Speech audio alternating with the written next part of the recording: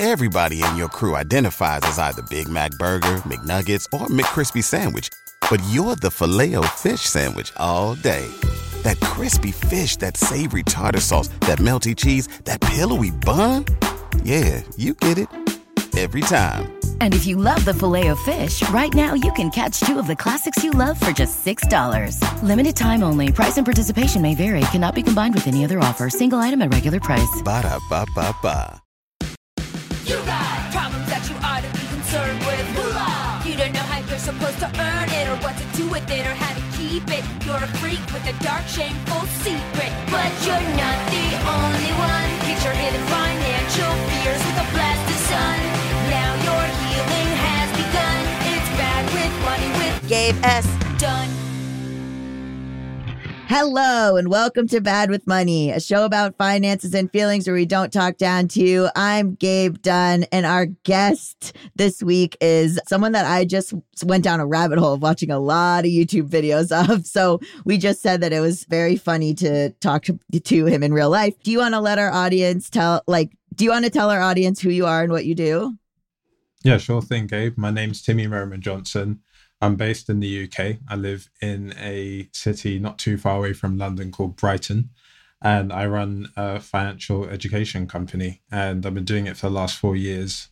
This is really cool because a lot of my stuff is UK based, and it's always great to connect with people overseas, particularly from the States. So what is your company called, or what are you known as? I'm known as Mr. Money Jar. I think at this point, there are probably more people who know me as that than my actual name, but like either is fine. Yes, Mr. Money Jar. And so, okay, so I want to talk about finances in the UK because I was like reading a bunch of your stuff, and I'd never heard the word numeracy before.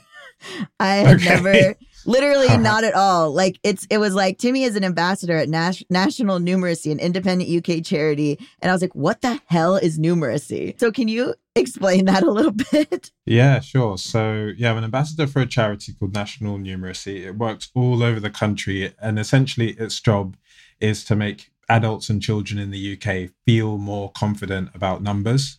Mm-hmm. And like you can use the word numeracy synonymously with maths, but like numeracy is a bit less scary. So like maths is like the actual, the sums and the calculations and like the theory.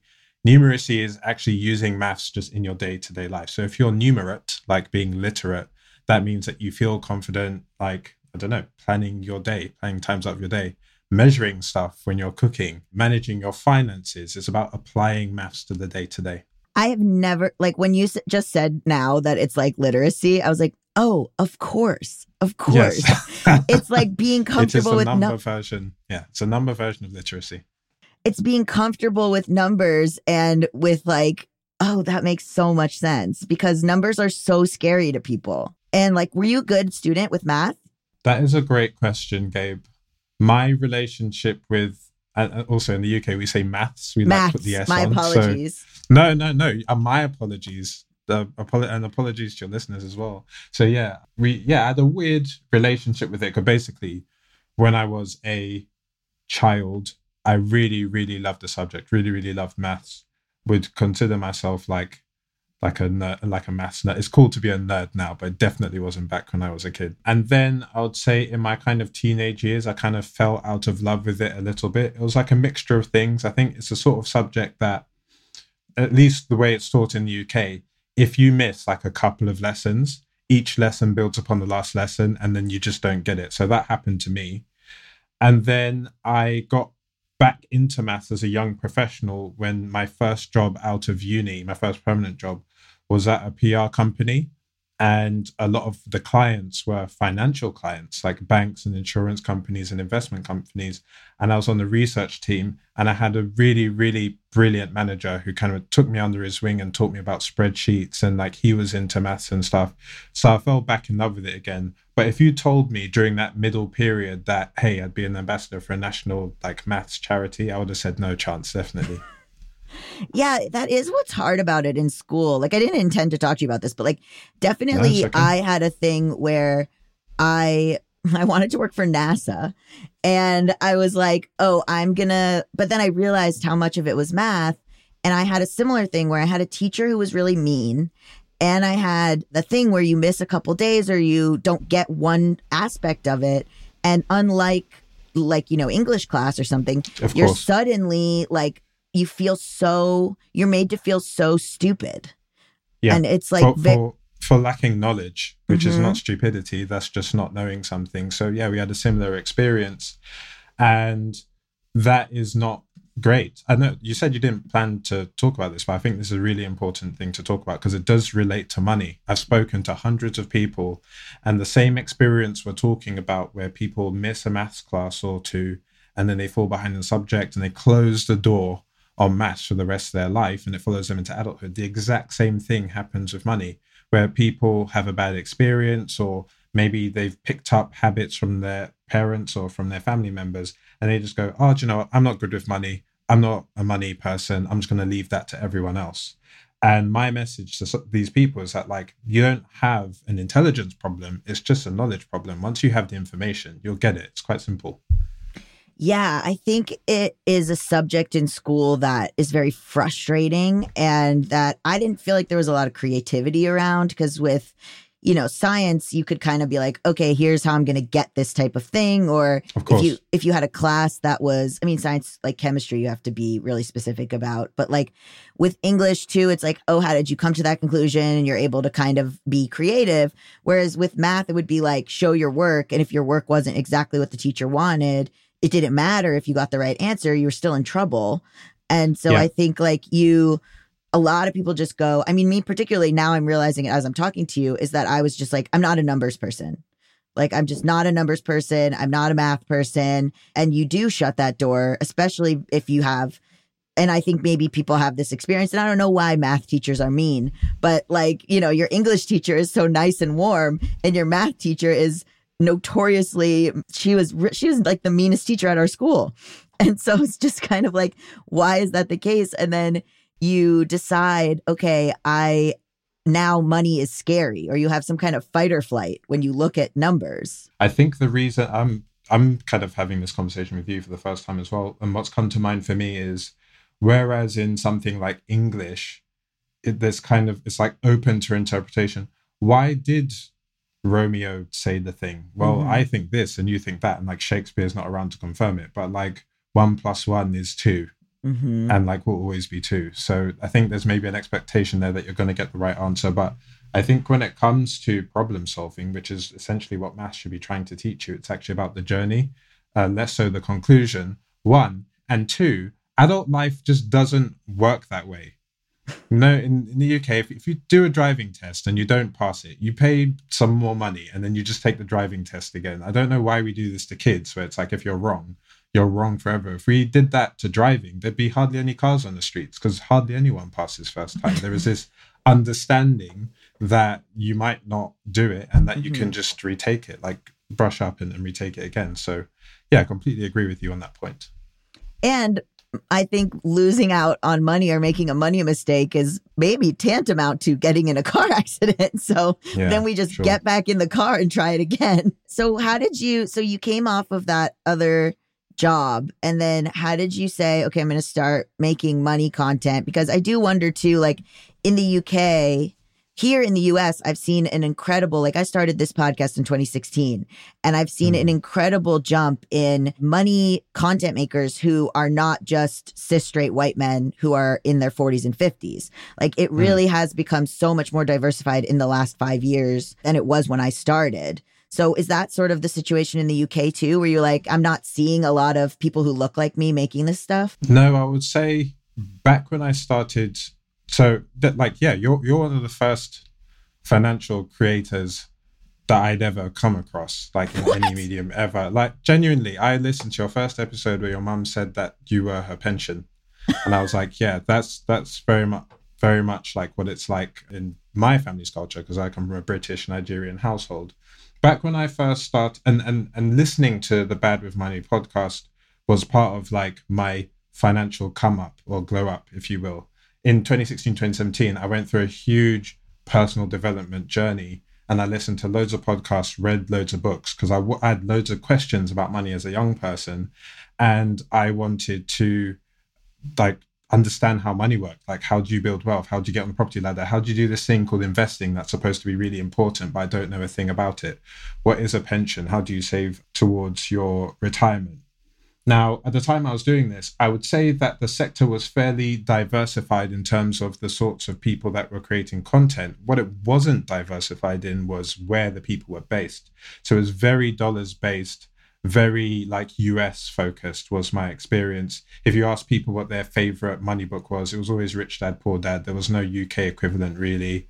And at that time, I thought, okay, if I start making financial content that's similar to what's going on in the US, but I simply did it in pounds and pence, then it would gain traction in the UK and it would help people out in the UK. And of course, when it comes to things like investments and taxes and retirement savings and stuff, there are completely different rules depending on what country you're in. So a lot of the stuff that people are, we don't have 401ks and Roth IRAs in the UK. We have completely different accounts. And then we have like ISA accounts in this country, which are kind of tax advantage savings accounts, which you don't have in the US. So I chose to diversify in terms of location. And now, there are so many different types of financial creators. There are mums, there are students, there are the insurance people, there are the stocks people. I consider myself to be a bit more of a generalist. So I talk about everything across the board. And I speak to kind of all sorts of different audiences as well. I would say, like, weirdly, if you'd looked at something like this maybe 10 or 20 years ago, you would have had a very homogenous demographic, I'll put it that way. But now I would say that the cis straight white man, 40, 50-year-old is actually in the minority now when you look at who's creating online.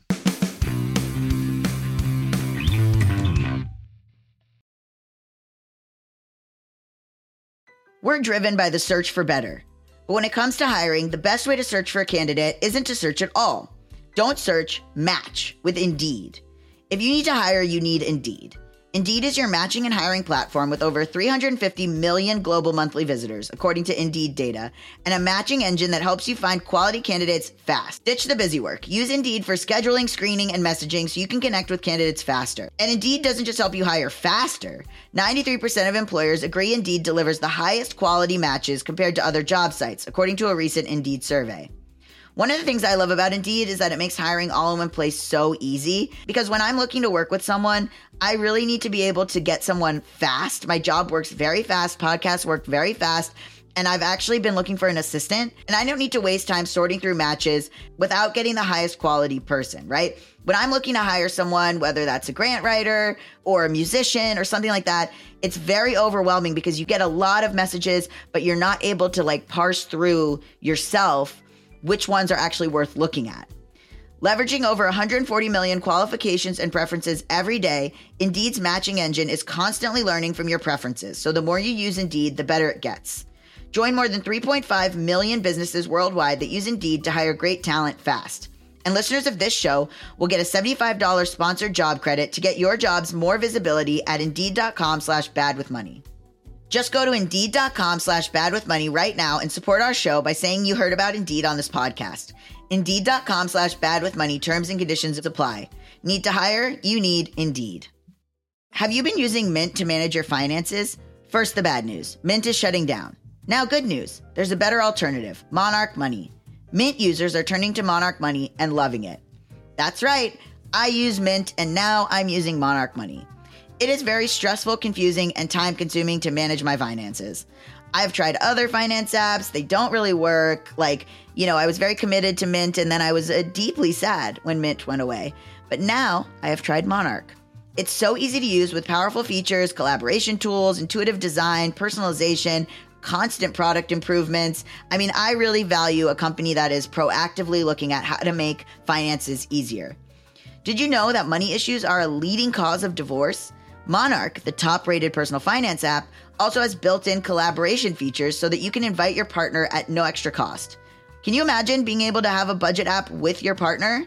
That is wild. You can see all your finances, you can collaborate on your budget, you can get insights on your cash flow and recurring transactions. It's a very easy way to manage a household's finances. Monarch is the top-rated all-in-one personal finance app. It gives you a comprehensive view of all your accounts, investments, transactions, and more. Create custom budgets, set goals, and collaborate with your partner. And now get an extended 30-day free trial when you go to monarchmoney.com/badmoney. Unlike other personal finance apps, Monarch's simple, intuitive design makes it so easy to set up, customize, and use. Monarch has a tool that allows you to easily import your data from Mint and keep all your tags and categories. Monarch is the most customizable budget app. Change the layout of your dashboard, toggle between light and dark mode, create custom budgets and notifications, set up automatic rules for transactions and notifications, and more. We will never sell your data to third parties or show you ads. After trying out Monarch for myself, I understand why it's the top-rated personal finance app. And right now, get an extended 30-day free trial when you go to monarchmoney.com/badmoney. That's MONARCHMONEY.com/badmoney for your extended 30-day free trial. Your business was humming, but now you're falling behind. Teams buried in manual work. Taking forever to close the books. Getting one source of truth is like pulling teeth. If this is you, you should know these numbers. 37,025 1. 37,000. That's the number of businesses which have upgraded to NetSuite by Oracle. NetSuite is the #1 cloud financial system, streamlining accounting, financial management, inventory, HR, and more. 25. NetSuite turns 25 this year. That's 25 years of helping businesses do more with less, close their books in days, not weeks, and drive down costs.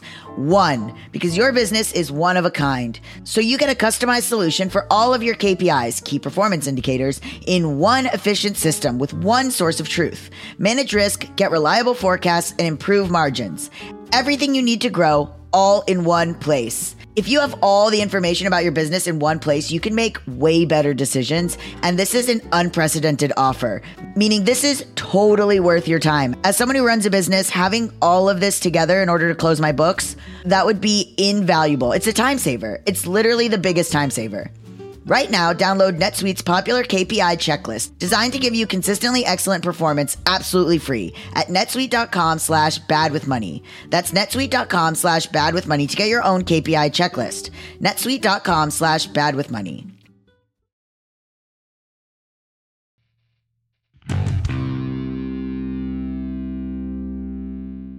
Let's go to the UK. And I'm going to ask some questions that maybe you and UK listeners are going to laugh at. But do you guys have a stock market? Yeah, we do. Like a UK stock market? Yeah, we do. If you give the US version of what you're thinking about, and then I'll translate into the UK version. Like, do you have individual stocks in companies and they're public and private, and you invest in them, and you have like a Wall Street? Yep. So we have the City of London. That's the financial center of London, and that sort of like bank sort of area. That's where the Bank of England is. That's where the Royal Exchange is.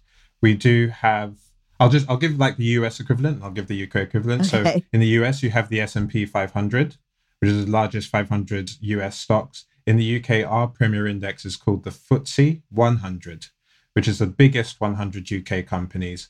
FTSE stands for Financial Times Stock Exchange, I believe. That's and FTSE so Russell cute. is the research company behind it that compiled the FTSE index back in the 80s. And you got like Barclays Bank. Have you heard of Barclays Bank before? Yeah. EasyJet, Tesco. Yes. Okay. Yeah. Yeah. So Tesco, those are the big publicly traded UK companies. And we have private companies too. In the UK, a private company is called a limited company, or LTD. And Okay. I believe the US equivalent is an LLC. LLC. Yeah. LLC, yeah. So we've got a stock market. You can invest. We've got stockbrokers over here. Vanguard is here, actually. Quite popular because it's got really low fees. But we've got another big, I'd say the Vanguard equivalent in the UK is called Hargreaves Lansdown. And that's like the UK's biggest broker. But there are many similarities. Yeah, that's what I have to say about that. And can you invest? You can invest in the U.S. stock market, right? If you want, we can to. invest in the US stock market over here Mm-hmm. by investing into tracker funds administered by UK companies. So you can invest into, like, there's a company here called Legal and General, and they're like an investment kind of research firm, and they administer tracker funds that track the S&P 500, that track the global stock market even. And you can also invest directly into US stocks from the UK as well.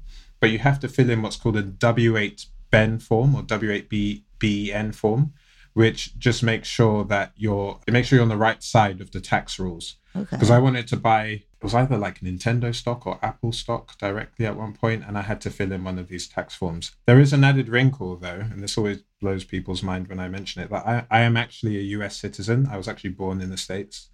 And I became a British citizen relatively recently in my life. I had to do a citizenship test and everything and answer questions about the Queen and about Big Ben and stuff that people from this country don't even know about.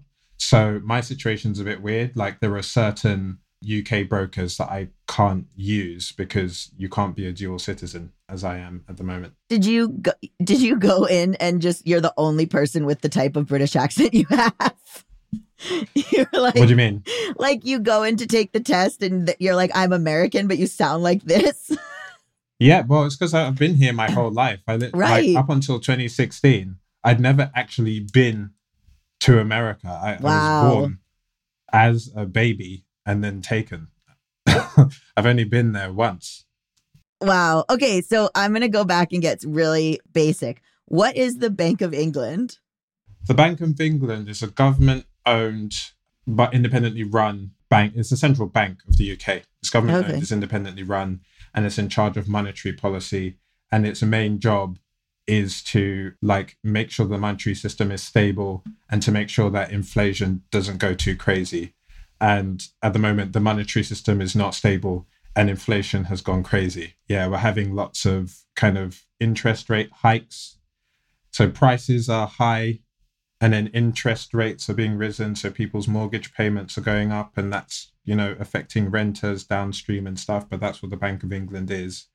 And if you come to the UK, you can visit it. They do exhibitions and stuff there. You can actually enter the building. And if you go into, I'll get super specific now. Like if you fly into Gatwick or something, and you go to London Bridge train station, it's near Tower Bridge. That's it. Like it's walking distance from Tower Bridge. Bank of England. I've been to London in, 2007 maybe, or 2005, one time. Or I was there for a month for an exchange program. So I know a little bit. But yeah, so, okay. And then what was the other one that you said? Bank of England, and then what was the other one? The other building is the Royal Exchange. That building you will know more by the way that it looks like. It looks like it's supposed to be the Bank of England, just because of the way that the building looks in the location. But it's just another one of the many iconic buildings in the city of London. If you go to that part of London, you're in what's essentially the financial kind of center. That's where a lot of banking institutions are. That's where I believe the London Stock Exchange is, the LSE. But then you've also got Canary Wharf, which is not in central London, is more towards the east. And that is where a lot of where can I say it looks like? It's got a lot of skyscrapers in it. So I guess it looks kind of like a baby version of New York or something. But you got loads of big kind of bank buildings there, including American ones. Okay. Yeah. So that's kind of like a financial district or Wall Street kind of thing. So inflation is on my list to talk about. So what is going on in the UK right now with inflation and that sort of stuff? Because I know that, I think, Americans think that we're the only country that's ever existed. So if you could give a rundown on, what's going on financially right now in England? Yeah, a lot of things that are happening to developed economies around the world. A lot of us are going through the same pain, right? Which is that we had COVID, we had to lock down the economy for 2 years. We had to print a bunch of money to support people who otherwise would have been in really dire financial circumstances. And we've emerged from that, and we're having to recoup a lot of those costs. And the way that governments are choosing to do that, or at least the UK government at least, is by raising taxes or freezing tax thresholds so that tax receipts increase. But also, because of inflation, by raising interest rates to kind of squeeze people's disposable income, because it makes the cost of debt more expensive. So COVID has been a major factor. We had to lock down the economy, talk less of all of the supply chain disruption and all of the sickness that COVID caused. So that's one factor. A second factor is the war in Ukraine. So there are many areas in the UK in which we do not create or manufacture anything. We're a way, way smaller country than the US. I believe US is about 300 million people, UK is about 70 million people. And we're a net importer of a lot of things. So when the war in Ukraine kicked off, like we had a huge squeeze on energy supply in this country, and the price of energy went through the roof. Like it's come down now, but a lot of people's day-to-day essential stuff that we'd normally import into the country, like energy, food, like groceries and stuff, all these things shot up in price. And that was really difficult for everyone because like you want to keep the prices of things down and you want to reduce the demand of such things, but people are going to eat. Like, it doesn't matter how expensive food is, people are still going to have to eat. And that's been really tricky. And then there's a third factor, which is kind of a hot button, slightly controversial issue, if you want to call it that, in the UK. And to a certain extent, the government isn't acknowledging this fully, which is that Brexit has just made everything worse. So all the stuff that I've just described happened, but the fact that we left the EU has made it particularly hard on the UK. As you would expect, you know, if you leave a single market, it is going to have some impacts. And in our cases, it's made us more difficult to trade with. It's impacted the value of the pound versus other currencies. And it's just led to a lot of kind of red tape and bureaucracy and having to rewrite all the rules again. What's been really difficult about that in the UK is that when you speak to the government that's in charge at the moment, they don't fully want to acknowledge that. And I think that this is because they've been in charge for so long. They've been in charge since 2010. So wow. Like 13, 14 years, that no matter how far back you go in recent history now, every decision that's sort of gone wrong, they were in power at the time. And we don't have a political system, and I don't know if it's the same in the US, where people can go, we made a mistake, we're going to fix it. The minute they acknowledge that Brexit was a mistake, that is just going to kickstart a chain reaction of, well, if Brexit was a mistake, then why did you do that? And why did you do that? So whenever the Prime Minister talks about it, he's just like, no, it's fine. The hardship we're going through now has got nothing to do with the fact that we left the EU. It's all about COVID. It's all about Putin. And it's like, come on, man. Like, even if we did Brexit well, it would still bring about difficulties. Like, what are you talking about? Is it the same? You're talking about it's the same political party that's been in power? The Conservative Party. Yeah. But not the same. You guys cycle through prime ministers. It's just so happens that. Oh, we love a prime minister. We had 3 last year. Bring it on. But somehow Boris, they're all from the same Liz. Party. Yeah, we had Boris, we had Liz, we had Rishi. The more prime ministers, the better, I say. Oh my God! But they're all from the same party. Yeah, because basically, I'm not a politics specialist, so apologies to anyone who feels I've oversimplified this or like I'm getting anything wrong. But essentially, you vote in a party, and you give the leader of that party becomes the PM, and that leader essentially has to deliver the manifesto that they have campaigned on to get the win. But if the PM is then ousted, then there is a leadership contest within the party to decide who's going to replace them as a PM, because the party has still been voted in for that 5-year election cycle. So that was Boris Johnson. Okay. But then we had a scandal in the UK called Partygate, where it turned out that during lockdown, number 10 Downing Street was just having like loads of parties and breaking loads of lockdown rules at the same time as telling people to stay at home, at the same time as telling people they can go to funerals and stuff. And it was a massively long and drawn out scandal. Boris Johnson got ousted. Loads of people resigned from under him. He got ousted. And then they had a leadership contest to decide who would replace him. And that person was Liz Truss. Liz Truss then brought in a bunch of policies towards the end of last year, which completely like messed up the financial markets. They announced a bunch of financial policies, which just made the markets go haywire. Like what?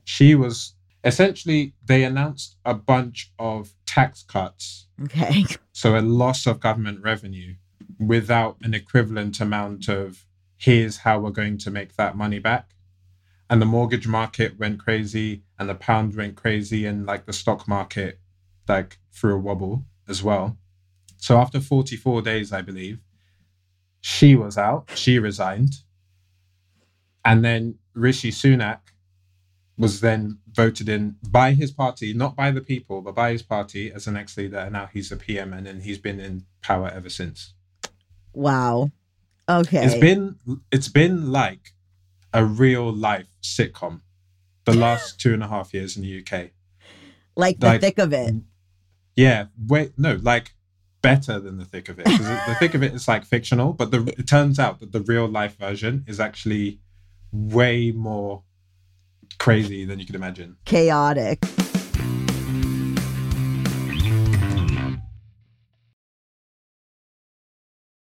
Today's episode is sponsored by NerdWallet's Smart Money Podcast. NerdWallet's trusted financial journalists use fact-based reporting for some much-needed clarity in the finance world, helping you make smarter decisions with your money.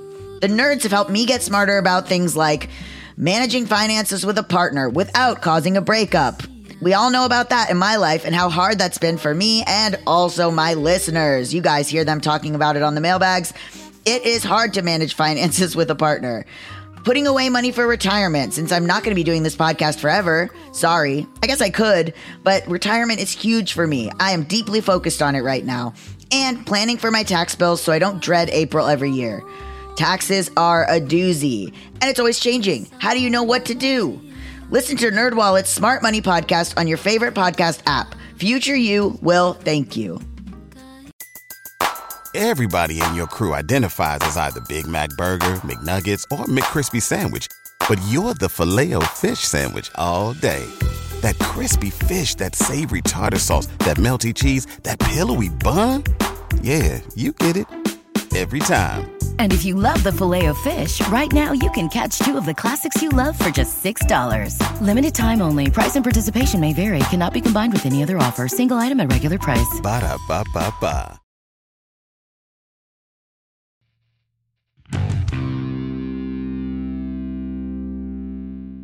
So I want to talk about the UK. I want to talk about class in the UK, which we touched on a bit in another episode, actually, with a not British person. It was just my opinions based on literally having seen Love Island. So there seems to be more of an acknowledgement of class differences in the UK. I don't know if that's the correct impression, but that there seems to be, maybe because of the ways in which the accents are so different based on where you're from. But like, would you say that they're like, how do people address class? Is there like a way, I think I see a lot of people being like, oh, you're posh. Oh, you're working class. Like, is there sort of like a big discrepancy? And is that like causing discord? Or is there, I know like in the US, there's like a housing crisis that's happening or like a job crisis that's happening. Would you say that there is a large class divide?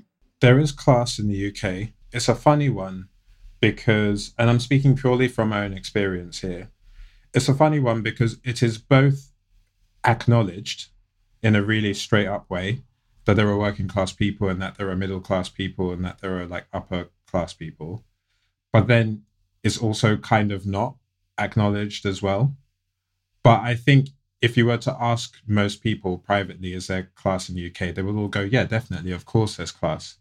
And generally speaking, again, just purely from my experience, there is sort of a pride associated with coming from a working class background. And particularly if you've achieved success, having had those origins, there is a pride in going, look, I come from a working class family. Neither of my parents used to earn very much, but I went to uni and I this and I that and I got this job. And like people will say that. You'll rarely hear anyone say, yeah, I'm from a middle class family and stuff is great and I have a nice house. You'll never hear anyone saying that. So I think, and then like in terms of like upper class, in fact, the only acknowledgement of upper class I've heard is our prime minister once famously said that he has no working class friends when he was a student, or he doesn't know any working class people. So this is what I'm saying. It's like, you wouldn't have an upper class person say that to a working class person directly, but there is this acknowledgement within private circles that class exists. Now, it's really interesting that you mentioned this, because I pulled up a tab just now. If you want to understand, obviously, there is no perfect way to define something like class, right? Because it's a social almost concept. But there is something on the BBC website called the Great British Class Calculator. And it is a tool which is related to the UK Great British Class Survey, which the BBC launched in January 2021.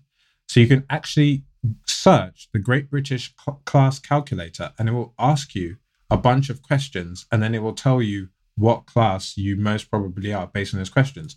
Those questions are split across your economic circumstances, your social circumstances, and your cultural circumstances. So to give you a flavor of some of the questions, it asks you under the economic banner what your annual household income is and whether you rent or own a property. Under the social banner, it asks which of these people do you know socially? And it's like, do you know any secretaries? Do you know a nurse? Do you know a teacher? Do you know a cleaner? Do you know an accountant? Do you know a chief executive? And then under the cultural banner, it says, which of these cultural activities do you take part in?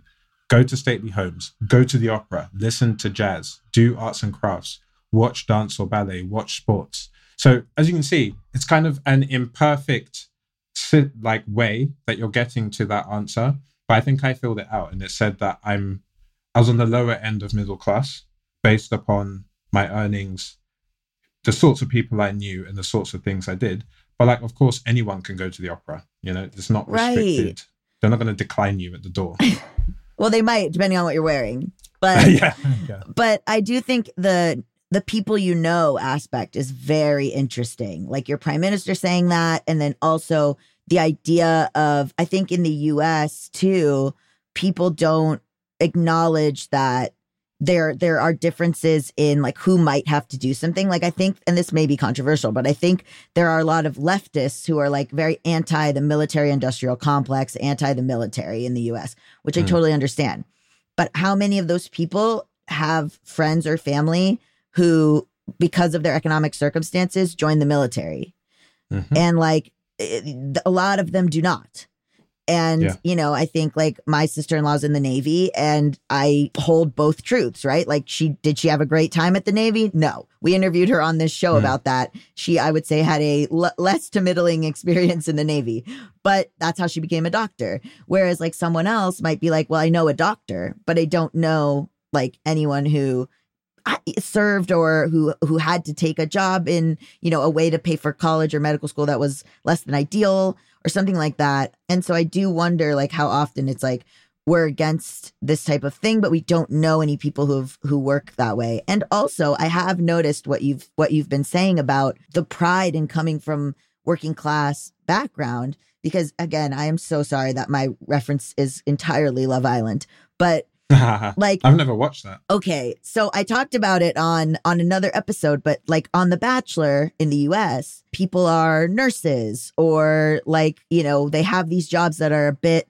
more middle class, upper class. And I was trying to think if anyone on The Bachelor's job had ever been plumber or construction or something like that. And that's not entirely, I'm sure there have been, but it's not the ways in which like someone comes into Love Island and they'll say, oh, what do you do? And he'll say, you know, I'm a woodworker or whatever. I'm a secretary. And that's not really nobody really cares. They only care if someone comes in and they're very clearly posh. Then people are like, whoa.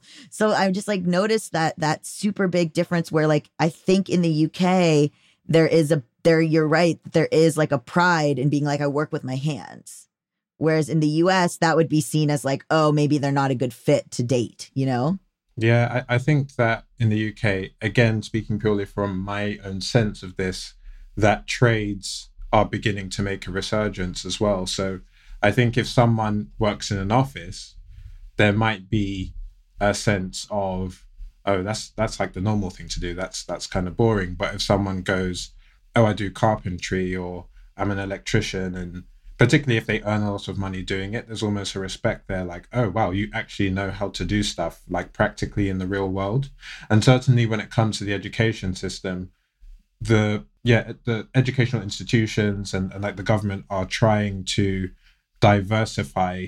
I don't know how well people say they're doing, but they're trying to diversify the ways in which people can make money when they grow up, because not everyone is going to want to go to uni or college or like study and stuff. Some people are better with their hands, and I believe in creating more choice rather than less. I think final thing I'll say on the class point, which is really interesting and really relevant to the last year, is that obviously the Queen passed away, and we have a very kind of clear royal presence in the UK at all time. Like the Queen and now King are like on all of our banknotes and all of our coins, and you can go and stand outside Buckingham Palace and kind of look at it and stuff. And when the Queen died, the country basically shut down for like a week or two, and there were all these processes that just like they just came into place, like the funeral, and we had the queue. Did you hear about the queue? No. We had a queue that was like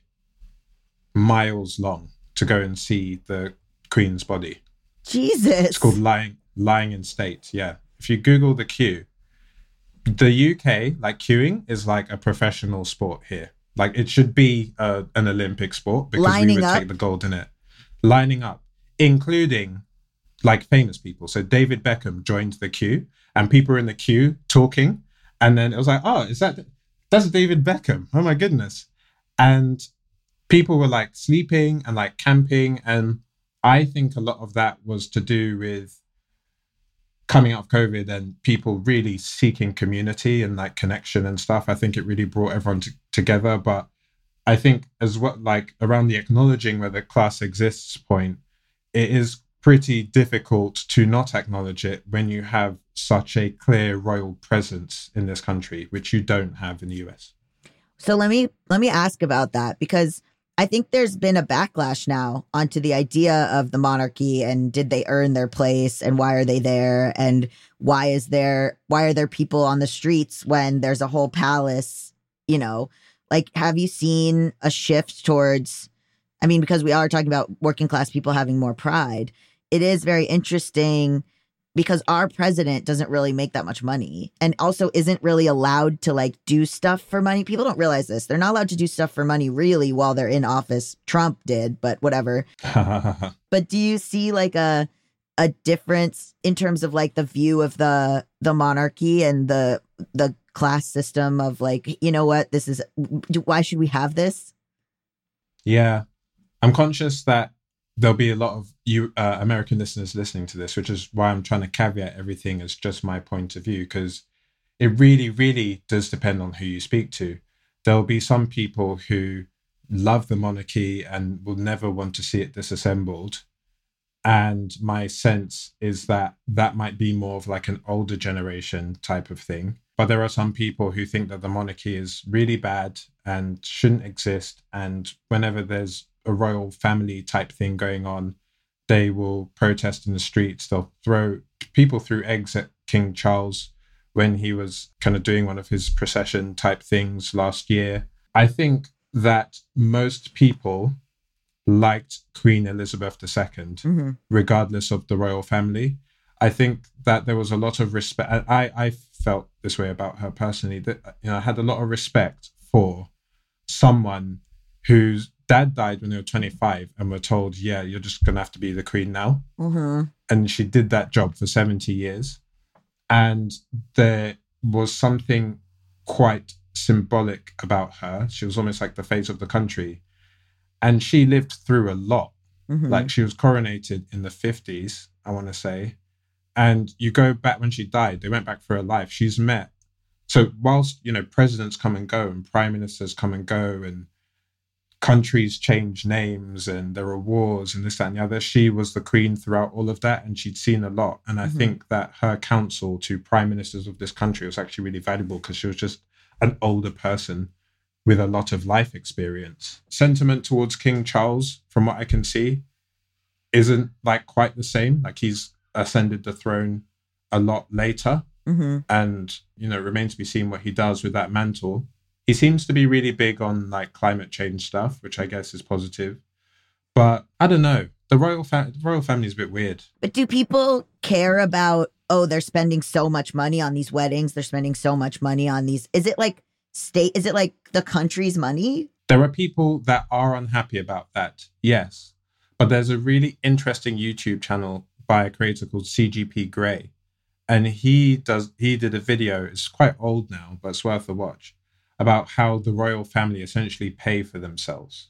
Oh, so interesting. Because of the amount of tourism, like a lot of money they generate for this country is through tourism, either through people wanting to see them or to see like lands that they own. And so there is that argument that some people will raise saying, yes, they spend money on all these weddings and all these processions and stuff, but at the end of the day, they pay for themselves. But the optics of these things is like a completely different like thing, right? Like when King Charles was coronated and when he came to the throne, there was this sense of like, we're in a cost of living crisis. We can't be seen to be being too fanciful with this, given the economic situation in the country. And then, of course, you have, what does the royal family think of itself? You have everything that's happened with Harry and Meghan. Right. And what's really interesting about human behavior is that stuff rarely implodes in one go. Mm-hmm. Stuff disintegrates slowly over time. So I don't know, if you had a Harry and Meghan each generation, right, for the next few generations, you wouldn't have any royal family left. So it's interesting. It'll be interesting to see what happens with it going forwards. Yeah.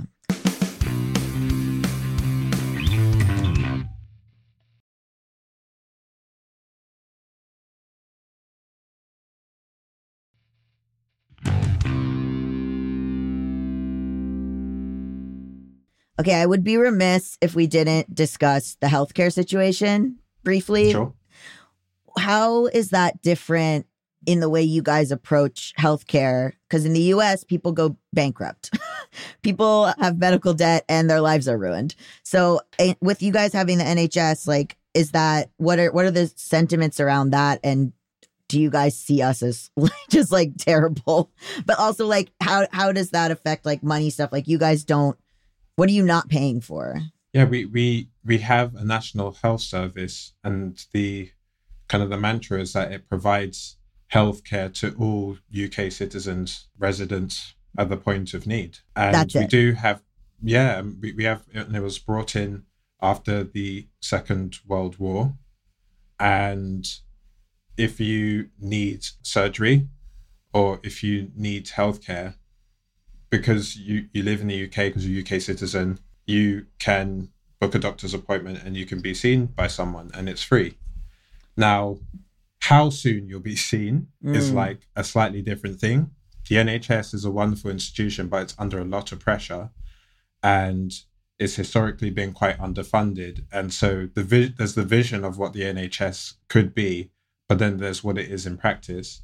You can get private healthcare, but you can also just be seen for free. But to give you an example, right? Like last year, I had to have a procedure done, like a minor one. I was told that I could wait 4 to 5 weeks to see a doctor, or I could go to a private kind of clinic the next day and pay £90 and be seen. So I paid £90 and I was seen the next day. That's what and it was like to look at my ear. Right. And I was having balance issues and like hearing issues. And I was like, I can't afford to be like this for the next 4 to 5 weeks. I paid the money and I was seen. The NHS, I think, has always been looked upon favorably, but this went stratospheric during the pandemic. Mm-hmm. So NHS workers were heralded as heroes during the pandemic. Pete, we had this thing where we would clap for them every week. Right. Like every Thursday, we would go to our balconies and we would clap for them, which in a way I kind of regret doing that, because once we emerged from COVID, NHS workers were then striking because of not being paid enough. Mm-hmm. So I was like, you know, you want to do stuff that actually has an impact on something. You don't just want to like clap emptily for people that are saving people's lives. Sure. But that's the situation in the UK. And I'd love to see the NHS remain. Mm-hmm. I think it's a great idea. if it can be made to work. And yes, we look at the US and we don't understand how it is that people are going bankrupt to like get medical care. We don't get that. Because they've convinced us here that if we had socialized medicine, if we didn't have private insurance companies, we would lose so much money and a huge economic thing, and we would not have this entire industry, and what would happen. And it's like, I don't know, a lot of stuff that the US says could not be done, other countries have done it. Like, especially with gun control too. They're like, we couldn't possibly take all the guns. And I'm like, New Zealand did it. Yeah. Like, so I think that people give the guns thing is brilliant and is a fantastic like analogy to the healthcare thing in the sense of like, clearly the gun policies are not working. Right. No, even if one child is hurt by a gun, talk less of hundreds of kids, then that just means that the policy is not working and you need to change it. But you get told, well, actually, I'm going to speak on behalf of like Americans because it's not an issue that I'm not that knowledgeable on. Mm-hmm. But the sense that I get is that like, no, like we have to have the guns because the reasons for having them outweigh the reasons for not having them. Yeah. Now, could America do like change the healthcare system in the exact same way that the UK did it? Like, maybe not. Yeah. It's a much bigger country, and therefore I imagine there'll be different considerations there in terms of rolling it out, and like it's structured into there are like many more states than there are parts of the UK. But I would at least hope that people agreed with the principle of you shouldn't have to pay money for like if you need life-saving surgery, if you need a treatment, you shouldn't be thinking, I want to do this, but it's going to be too expensive. Because it's just it's Maslow's hierarchy of needs. Like, I'm not in charge of running a country, thankfully. But like, if I was, I would want to solve for food, security, shelter, safety, solve for all of that. That's why I think the government should be in charge of. So people are not worrying about that stuff. And then if you want to pay for leisure activities, if you want to pay for like the self-actualization type things, then go for it. But make sure that people can eat and like receive healthcare first. It's also the NHS and gun control thing goes together because it's access to mental health care too, which is also dovetailed with the housing crisis, which is also like it all sort of maybe comes back to socialized medicine. Actually, I was very, very saddened and surprised to read that suicide is, I think, well, at the time I read it, the 10th biggest cause of death in the United States, and that even though I think the latest data I saw, there was something like 36,000 gun deaths in the US, the latest records, 2/3 of those were suicides. Yep. Yeah. So something clearly isn't working. And I'm not saying I have the answers, but like, I think the first thing to do is to agree that the current rules and access to firearms aren't working. And then to try and like fix the stuff that we're talking about, right? Because it's like serious stuff. I'm sure, look, the US is a much younger country than the UK. I'm sure you'll come round to it. Maybe. I don't know. It's also funny because I think that people are like, we have to have guns. Why? Because the Second Amendment. Why? I don't know. England might come back over. It's like, no, they're not coming back over. I promise you. So I wanted to close out with, like I said, I watched some videos that you were in, and this really struck me as very interesting, is something that you said, which we were talking about allocating resources. And you were saying that, like, and this is like a futzed quote of what you said, but it was like, maybe one day we'll come up with a way to allocate resources and incentivize people that doesn't require money. Money is only 5,000 years old. And then you said something very funny, which was, imagine going to your mom's house and she sends you an invoice. So I wanted to close out. Can you talk about it? Because when you were talking about this, you were like, look, and I'm being an idealist here. But I do want to end on like, what is that idealist idea that you were trying to get across? Yeah, like we are living in a capitalist like world at the moment, and so it seems like the way that we've organized things and the way that we allocate resources has A, always been this way, and is B, the best way to do it, and it's clearly not. Money, as you just said, that I said, is like, it's a few thousand years old. The first company ever, I think, was 1,000 years ago, and kind of, if we take Adam Smith to be the father of like modern day capitalism, I think Wealth of Nations was written about 250 years ago, and people have been playing tennis for longer than that. So all these things that we think are like the way to do stuff are clearly not the way to do stuff. They're just how we're doing them now.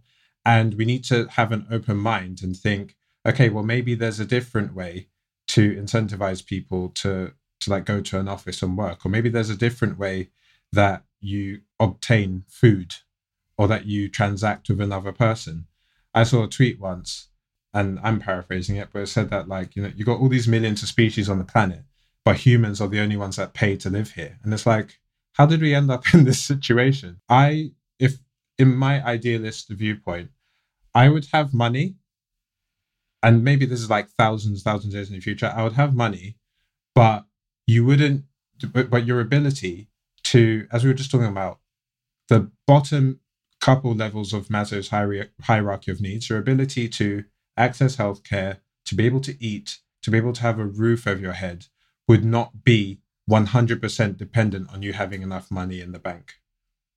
So what I'm saying is, the worst person off in a country or in an economy would still have a really good standard of living. If that was the case, then fine. Yeah, you can make as much money as you like. Be a multi-bajillionaire if you like. But for as long as there are people living on the streets, people who are starving in their homes, like we've got a lot of poverty in the UK. It's like the 7th richest country in the world. We've got poverty, we've got homeless people, we've got people who are like working jobs their whole life that they hate, because if they don't do that, then they won't have somewhere to live.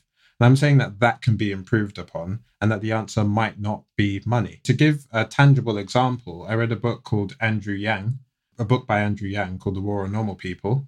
And it kind of talks about universal basic income. We've had him on the show. Show. Sweet. UBI is a big thing that I think it could work. I think it's gonna have to happen, particularly when you look at what's happening with like technology and automation and stuff. But he talks about a social credit system whereby, you know, in small kind of localized groups, localized economies, if you perform a task for someone else, maybe you don't earn money, maybe you get a kind of social credit, which you can trade off against someone else's social credit. Maybe we just have places where it's just people doing favors for each other. Maybe not the whole thing. I have friends who went to a repair cafe once. Have you heard of a repair cafe? No. It's literally a place, like a pop-up, where they all meet in like a hall, and everyone with the skills that they have just helps everyone else. So if you know how to sew, then you offer your sewing services. If you know how to fix phone screens, then you do that. And you can go there with a broken phone, you can go there with clothes that are like torn.